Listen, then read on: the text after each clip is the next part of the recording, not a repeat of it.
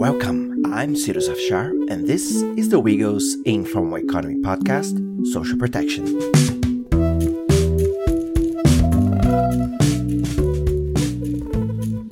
In this podcast, we will discuss some of the most pressing issues related to the linkages between the informal economy and social protection, including debates around workers' health provision, pension schemes for older workers, as well as childcare systems and other social protection policies for informal workers in order to improve their livelihoods. Ending this episode, in 2021, WIGO has launched the project Challenging the Global Orthodoxies, which undermine social protection. In a nutshell, the project aimed to examine some of the dominant ideas in the field of social protections that were hindering the concrete inclusion of informal workers in these schemes. Exactly 1 year ago, I invited the coordinator of this project, Florian Jürgens-Grant, to talk here in our podcast about what this project was about and its research perspectives for that year. You can check our conversation on episode 26 of our podcast. Now that the project has been finalized, I invited Florian again to discuss the main findings, to unpack how these dominance ideas operate, and to bring some cases where alternatives have emerged to challenge the premises of these ideas. And now, let's hear our talk with Florian Jürgens-Grant. Florian Jürgens-Grant, welcome to our podcast. Thanks for having me, Cyrus. It's always a pleasure. Right. So before we dive in, let's step back for a moment. Can you tell us how the project came about? Why did WIGO decide to challenge dominant ideas about informality and social protection for informal workers? Right, so universal social protection appears to have everybody's full support, right? From governments to the UN, civil society, even the IMF and World Bank. Everybody's on board and talks about universal social protection. Yet, despite this apparent consensus, we're still just so far away from achieving universal coverage, particularly for informal workers. So the question we asked ourselves about 2 years ago was, well, why is that? Why are we, despite everybody appearing to being on the same page, pulling in the same direction, making such slow progress in extending social protection to informal workers? And so the project was really based on this idea that while there may be a consensus, and I think there is, that social protection is generally important and we should have more of it and it's a good thing, including for informal workers, there's actually quite a lot of disagreement still beneath the surface of this consensus disagreement on how those programs and systems should actually look like, who should access them, on what terms, and importantly, who should pay for them and how should they be paid for. So there's still quite a lot of disagreement when it comes to the actual reality or realizing this ambition that is, I think, shared by most people. And some of those agreements relate to just different policy preferences that may be legitimate or knowledge gaps that we need to fill. But others are, from our perspective, straightforward barriers that we do need to overcome if we want to ensure that all workers, informal, formal, can access social protection on fair and equitable terms. And, they affect the realization of universal social protection in general. They really come to a head in efforts to expand social protection to informal workers. And since informal workers represent the majority of those currently excluded from social protection, we really do, as a sector, not just as WIGO, need to overcome these challenges and these barriers in order for everybody to have social protection, and that includes informal workers. If we don't figure out a way to overcome them and to make significant progress in expanding coverage to informal workers, then we're just not going to achieve universal social protection simply by the vast number of informal workers. The second premise of our work was that some of these orthodoxies, as we call them, these kind of narratives, these beliefs around social protection, generally originate at the global level, and particularly from quite powerful international financial institutions, such as the World Bank and IMF. Given their resources, their reach, and their institutional power, they have a significant impact on social protection and informality, how those terms are understood around the world, what evidence is generated, what evidence is emphasized, and consequently what policies are considered and implemented. But, they really do have real-world impacts, these claims that we hear. So, for instance, there's this one idea that social protection drives or creates informality. And speaking to someone at the Inter-American Social Security Conference about this a couple of months ago, and he told us, and this is a quote, "Today, when someone presents a proposal to create some new social protection benefit, one of the first objections raised is whether it would not create more informality." So these ideas that can sound quite technical, abstract, and academic, they trickle down to policymakers at the national level and can present important barriers to the expansion of coverage. So that's why we felt we have an opportunity to develop some evidence to respond to those narratives that we perceive to be unhelpful. So one of these key orthodoxies that you mentioned is the thesis of the perverse incentives, an idea initially developed by Santiago Levy to explain informality in Mexico, which now is promoted by international financial organizations as a key explanation for informality. You have looked into this claim. Can you briefly explain the argument and what have you learned about it over the last year and a half?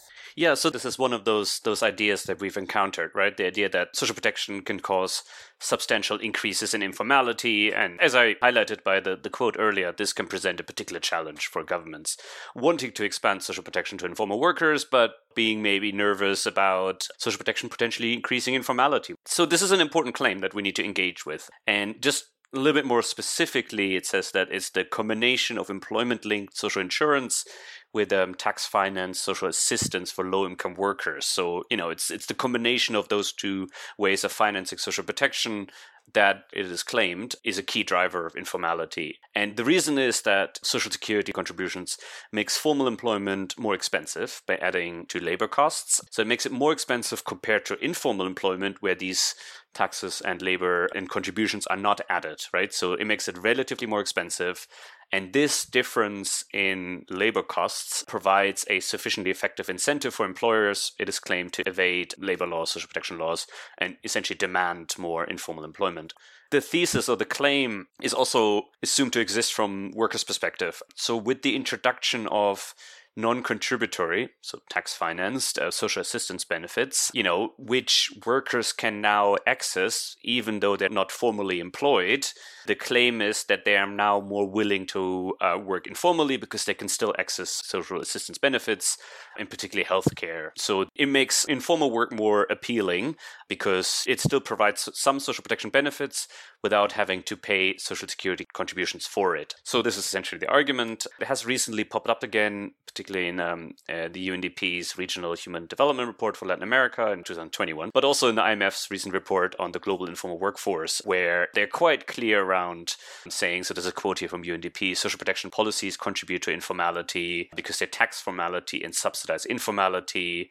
The IMF here says that payroll taxation of formal sector workers increase the cost of doing business and create double taxation of labor, thus encouraging informality. So, they're very clear about social protection being a key driver of informality, and it takes quite a central place in some of those recent publications from those institutions. So we have a range of issues with these claims, right? So some are empirical, but we also have theoretical, principled, disagreements with what's being claimed.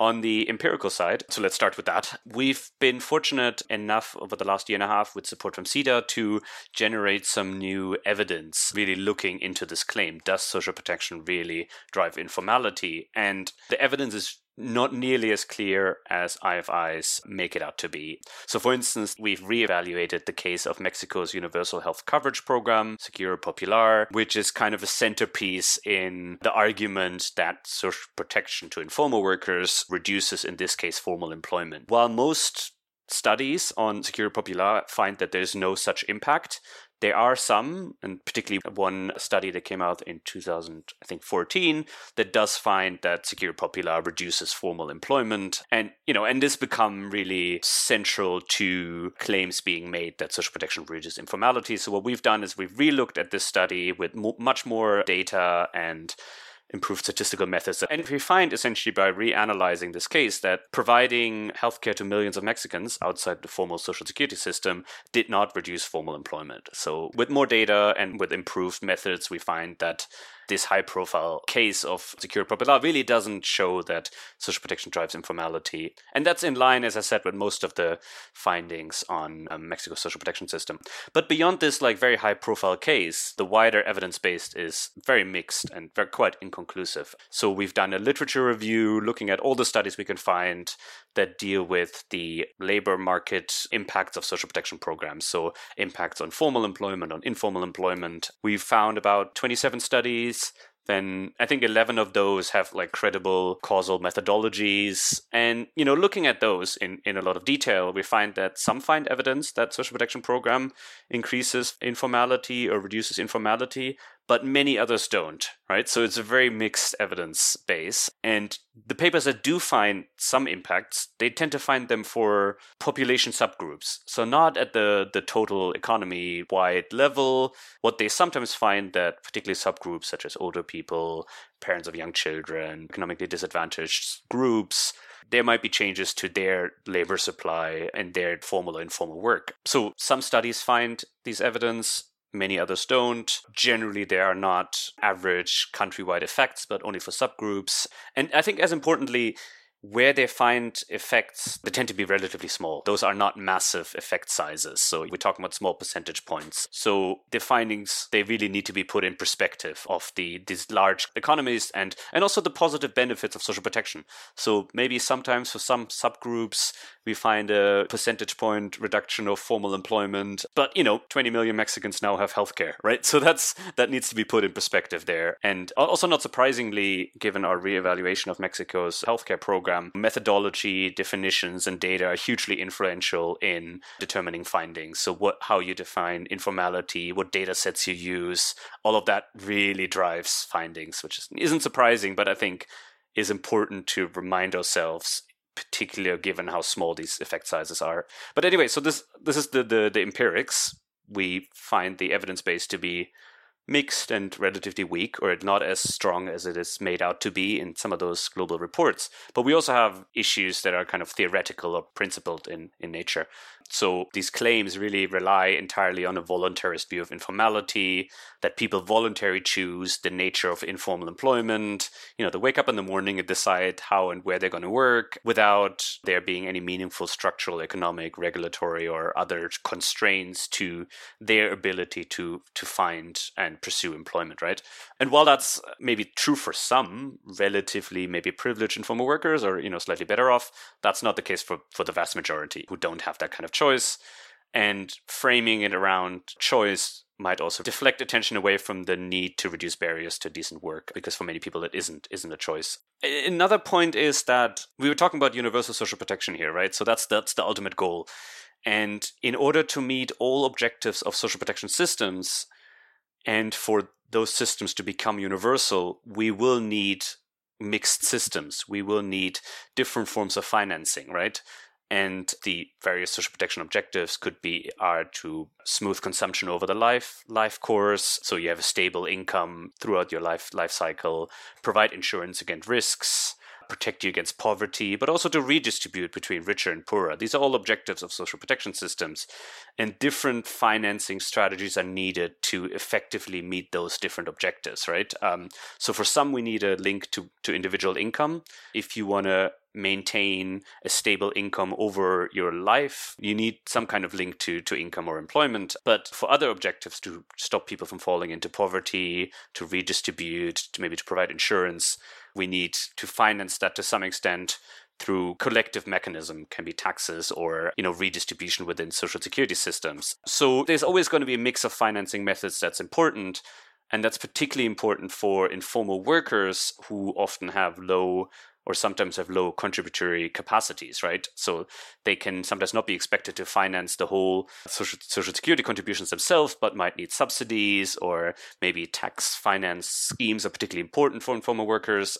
So because of all of that, genuine universal social protection will always be a mixed system. And because it is a mixed system, it will always be subject to the claim that the system will increase informality. That's why it's important, I think, for us to push back against the idea that these mixed systems incentivize informality, because all universal social protection will be a mixed system in one way or another. Thank you, Florian.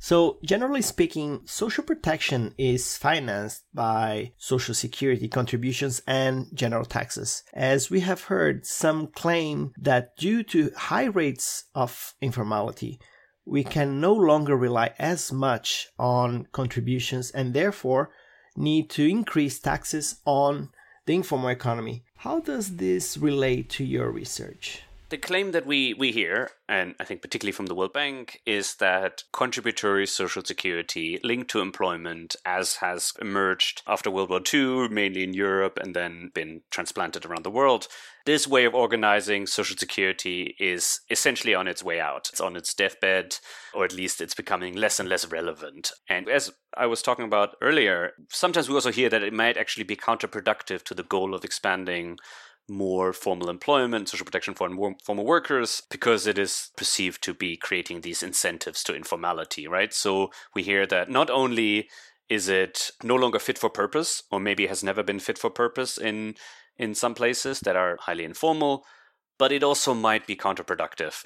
But the other side to it is that it is generally understood that Social Security requires or works best where there's kind of stable and formal employment, which, is argued with some merit that this is becoming less and less a reality in most contexts, right? So in high-income countries, the casualization of gig economy is kind of threatening that. In low- and middle-income countries, the rigidity of social security system, or the perceived rigidity, doesn't mesh well with the high levels of informality, right? The fluctuations of income that often come with informality is perceived to not be a good basis for contributory employment-linked social protection. And World Bank is very clear about this. In their World Development Report, they say contributory approaches are not a good fit for developing countries. A formal and stable employment is not common. They're not beating around the bush. The answer then from the World Bank is to move essentially from a system of mixing contributions and taxes to one that is mainly financed through general taxes, particularly consumption taxes, coupled with voluntary individual savings accounts, right? We do the basic protection through taxes, and then you're a little bit on your own, and there's kind of individual solutions for you to save a little bit. I think what's interesting about this debate is how abstract it is. You have the people claiming that social protection systems just cannot be adapted to a more complex world of work and to informality, and you have others saying, yes, that they can be adapted. So with this project and with the fantastic support from CETA, we've been able to look into the evidence a little bit. What do we actually know about the ability of social security systems to be adapted, or to particularly informal employment? So there's a couple of things we've learned. First of all, social security systems continue to be a huge part of the global financing mix of social protection, right? So the death of social security has been greatly exaggerated. They're not on their way out. They still make up globally 20% of global taxation. Even in low middle income countries, where they play a lesser role compared to high income countries, they still make up a big chunk of tax income. And over the last 20 years, where we're supposed to have seen a massive decline of Social Security, it's remained a stable source of financing, and it's actually grown a little bit since the global financial crisis of 2008, right? So people who present Social Security as mortally wounded, that's just not what we're seeing in the data. We're also not seeing that there's an obvious relationship between contribution rates and formal employment, right? So if Social Security contributions, because of their cost, create disincentives for formal work or formalization, then lower contribution rates should lead to higher formal employment, right? Or there should be at least some relationship. But we've done some econometric analysis, and there's just no correlation between contribution rates and informality. So the rates of that people have to pay as part of their contribution does not correlate with the prevalence of formal or informal employment in a given context. So while there may be a relationship, it's certainly not an obvious one. And I think we would probably say that there's other more important structural factors about an economy that determines the degree of formal or informal employment, and, purely looking at contribution rates, or that just isn't it. Efforts to increase formal employment by cutting social security rates. So this would be the logical solution, right? If you think that high social security rates are standing in the way of formal employment, then you would reduce those contribution rates and you would expect there to be more formal employment, right? So we've looked at the global literature on this and generally find that that's just not the case, and cutting social security rates are just not a very effective way of generating formal employment. It's a relatively mixed evidence base, but by and large, these efforts by governments to cut social security rates to generate formal employment haven't resulted in significant employment or formalization gains. But they've been very expensive because you forego a lot of income by reducing contribution rates. So the fiscal cost of diminished contribution rates can be quite expensive. And I think that's important to keep in mind. So just to come back to where I was kind of starting, that the answer then often is, of those who say that social security contributions are no longer the way to finance social protection, their argument is then we need to do more through taxes, particularly consumption taxes, taxing the informal economy. But some research we've done in Accra and Ghana shows that informal workers actually pay quite some taxes already. So they do pay a range of taxes, of permits, of levies and fees, and particularly for informal, so for poorer informal workers, that the ratio of taxes to earnings can be higher sometimes than for formal workers and can be quite regressive overall, right? So it's not obvious that there is a huge ability to pay taxes in the informal economy, and the taxes that are often paid aren't really recognized in these conversations. So just adding additional taxes on informal workers is likely going to reduce their income and their livelihoods to a point where it's becoming dangerous. It is often presented in these conversations that because of informality and because of the absence of clear employment relationships, it is simply no longer possible for employers to contribute to the social protection of informal workers, right? So that's the basis of these arguments. We're like, we would like to get employers to contribute, but there just aren't any. We don't know where they are. We can't identify them. So I'm sorry, workers just have to pay for it themselves. But there's some really interesting case studies that we've been documenting in Argentina and in India, where informal workers organizations are actually leveraging the various economic relationships that they have with municipalities, with the private sector, with residents in cities that they work in, to actually gain that kind of co-financing that an employer would provide. So these contributions don't technically come from an employer, but they come from those that benefit from the labor of informal workers, which is also the principle behind India's informal sector welfare boards, which have been around for many decades, and based on the principle that those who benefit from the labor of informal workers, whether they're technically their employers or not, should contribute to the social protection. So the very fact that employment relationships aren't obvious, or maybe aren't even employment relationships, doesn't mean that we can't think creatively about how should those who benefit from the work that is being done by informal workers, how can they contribute to the social protection of informal workers? Informal workers, just most of them cannot finance social protection on their own, certainly not at the level that is required and an adequacy of benefits that is needed, right? So somehow we need additional financing. I think the good news about the resilience and even maybe growth of public social security systems is they provide the tools to do that. So you can redistribute within those systems, you can provide care credits for people undertaking care work, and you can find ways to make them affordable and adequate. But we do need to look beyond, or not just focus on direct employment relationships, and I think these experiences from India and Argentina are really insightful in that sense, that it's ultimately about labor and who benefits from the labor of workers, and those who benefit should contribute a fair share to the financing of workers in their value chain. So, moving on, another claim we sometimes hear is that public social insurance systems are not fit for purpose in a world of work that is highly informal and where self-employment makes up a big part of employment. You have looked at global experiences, as you've mentioned, on including self-employed workers into social insurance systems.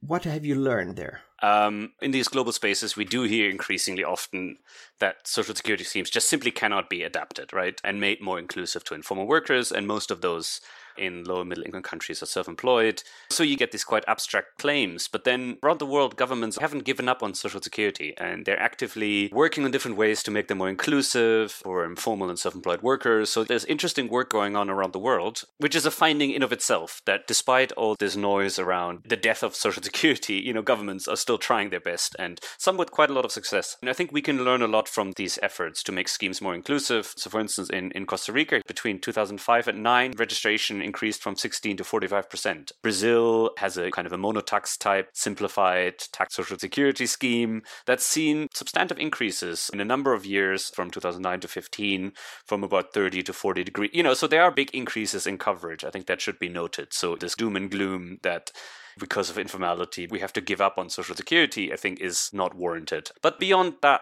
it seems to be key that there's legislation that underpins those efforts to expand coverage.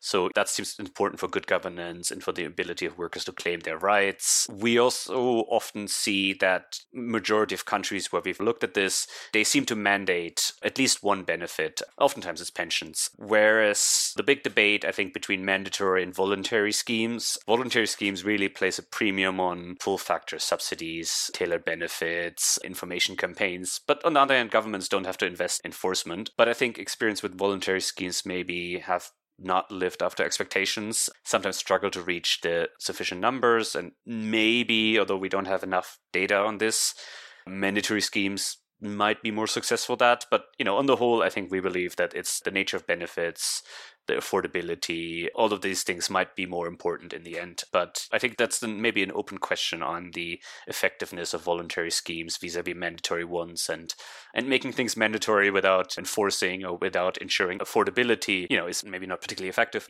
We do see quite a number of those monotax schemes, those simplified, unified tax and social security regimes. They seem to have quite a high degree of success in addressing affordability and access challenges. So they make it relatively easy and relatively affordable for often small and micro entrepreneurs to start contributing to social security schemes. So I think there's a lot we can learn from those. And lowering administrative barriers is done in a couple of countries with single window approaches or one-stop shops where informal workers can go and sign up in a relatively uncomplicated manner. But I think one of the key questions is how to make it appealing to informal workers. And sometimes there's a sense that, pensions are very far in the future and maybe aren't quite as relevant to the immediate needs that workers face in the here and now, with it often quite pressing. So governments, what they tend to do is mix long and short-term benefits. So have long-term old age benefit, and you combine that with something that's quite helpful in the here and now, such as health insurance or maternity benefits or child benefits. So I think it's a quite common and quite useful strategy.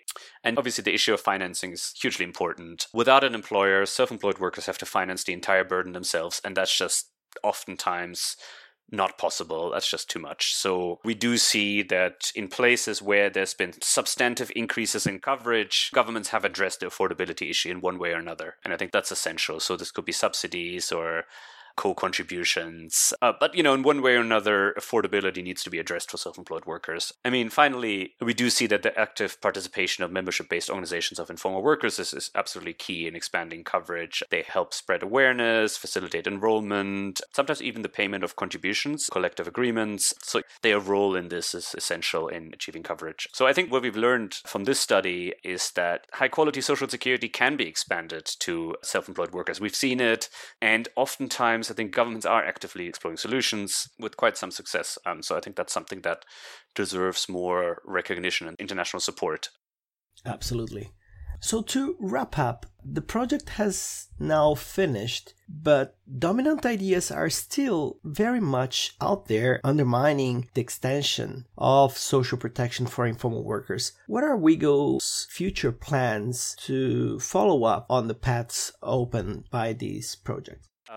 So there's still quite a lot of work to be done. This was the first attempt of us to develop, and WIGO and many partners that we've worked with, to develop an evidence base that helps us better understand and challenge these narratives. And I think we've made quite a lot of progress in having something to say in response to those narratives, but much work obviously remains to be done, and we will continue this work. So this was just the start for WIGO.